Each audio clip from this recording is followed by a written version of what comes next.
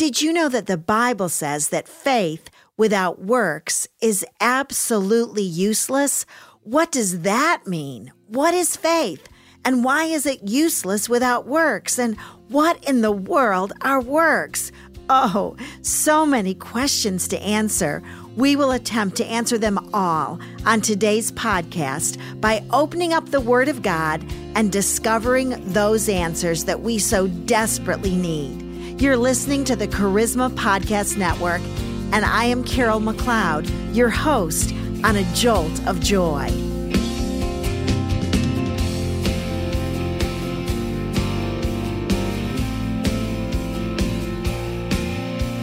But are you willing to recognize, you foolish fellow, that faith without works is useless? This is James chapter 2, verse 20. Do you know what this verse is yelling into your life today? If you are not willing to recognize that faith without works is useless, then you are a fool. You are a fool if you don't agree with this very basic spiritual tenet. Faith without works doesn't work.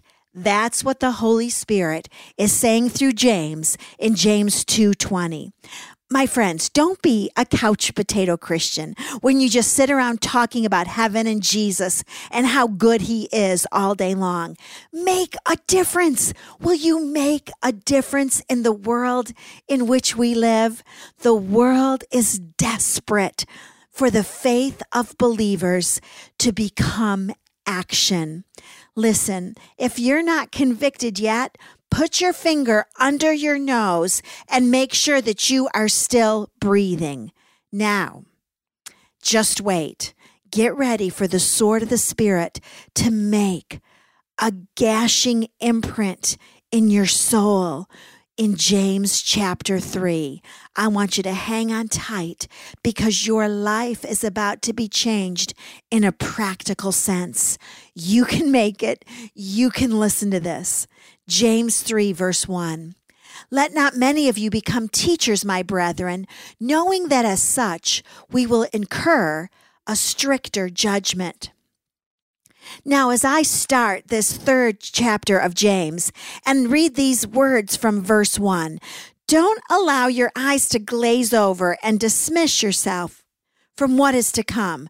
Don't sit there and contentedly say, I'm not the teacher, Carol, you are. This verse is for you. You might be thinking, Carol, in case you didn't know, I'm an accountant, I'm a mom, I'm a cashier, a hairdresser, a nurse, a widower, a banker, a secretary, I'm a CEO. These words have nothing to do with me.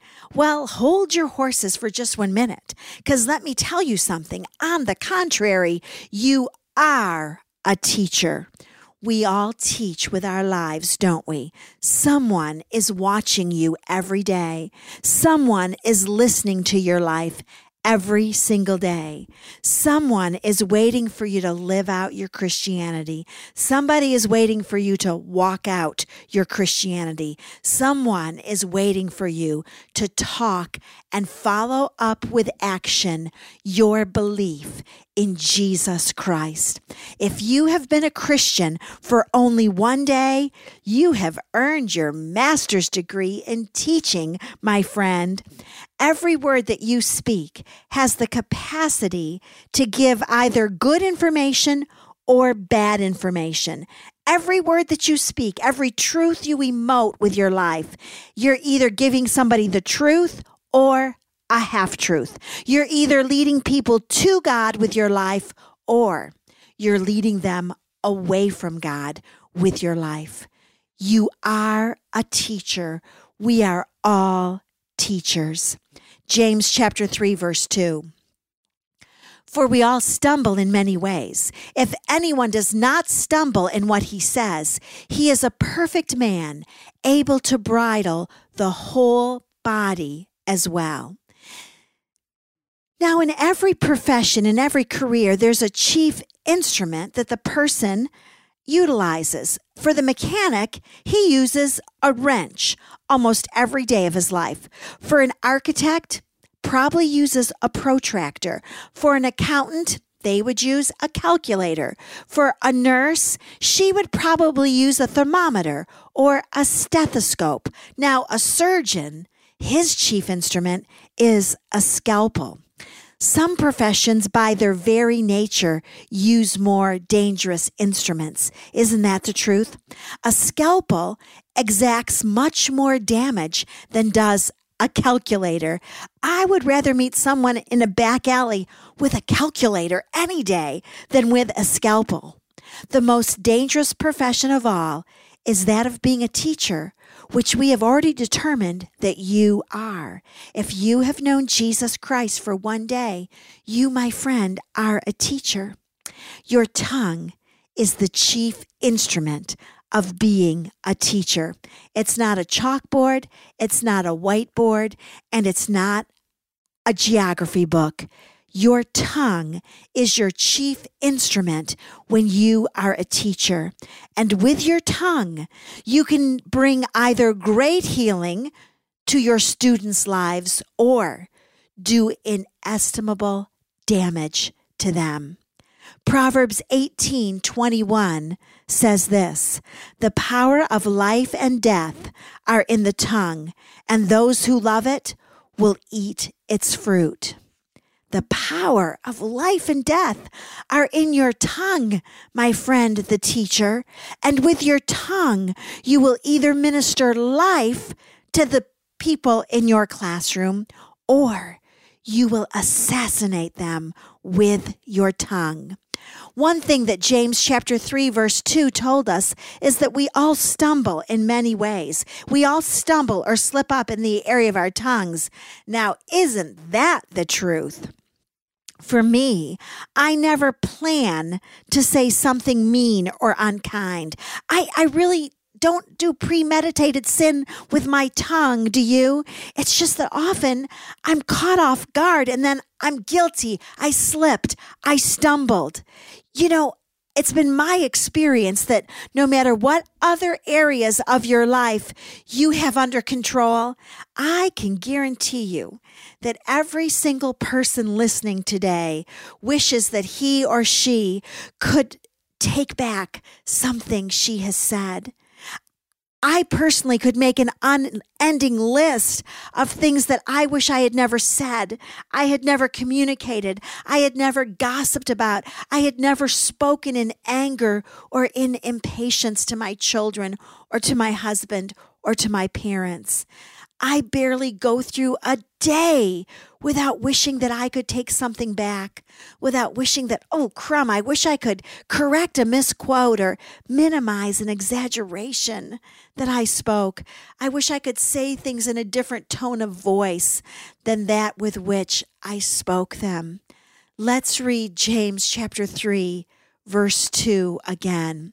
For we all stumble in many ways. If anyone does not stumble in what he says, he is a perfect man, able to bridle the whole body as well. Tongue control is a mark of maturity. That word perfect in James chapter 3, verse 2 is actually more accurately translated mature.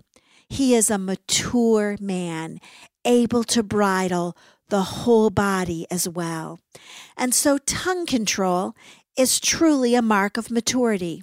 It's a litmus test to see if you're a toddler Christian still talking baby talk, if you're a third grade Christian, if you're an adolescent Christian, always emoting, always talking about your feelings, or if you are a mature believer.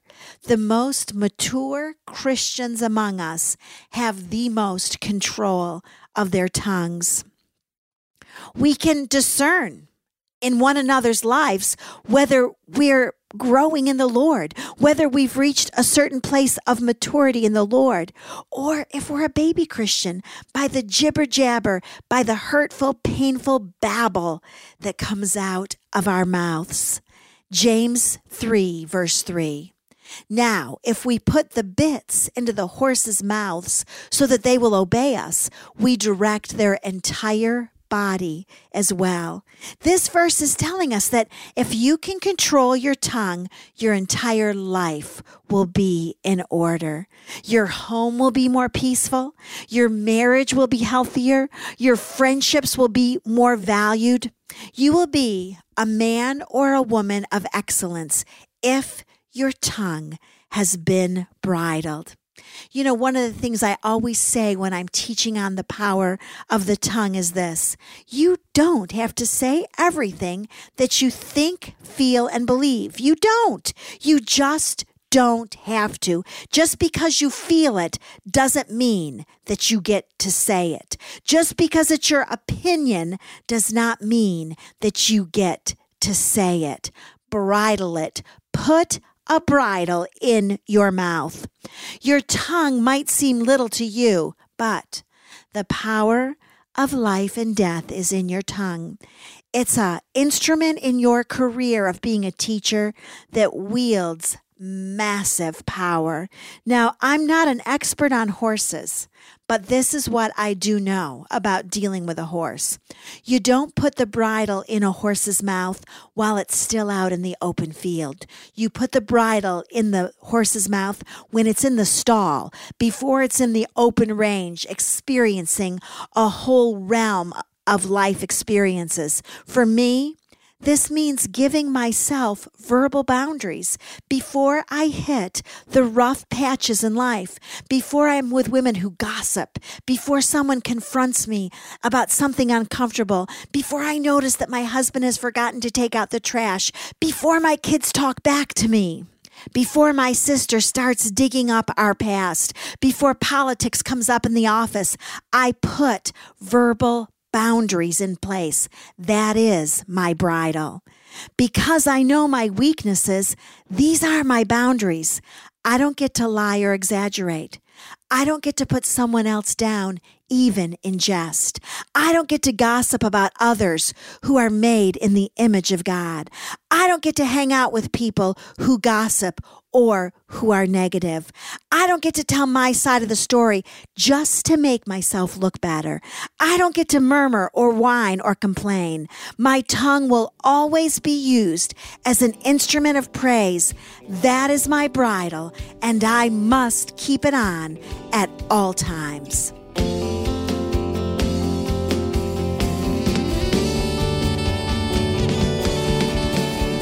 Thank you for joining me on A Jolt of Joy. If you've enjoyed this podcast, you can also visit my website at justjoyministries.com. It's my passion to help people live an abundant life through the power and principles found only in the Word of God. Email me at carol@justjoyministries.com. And as always, know that I am praying for you today.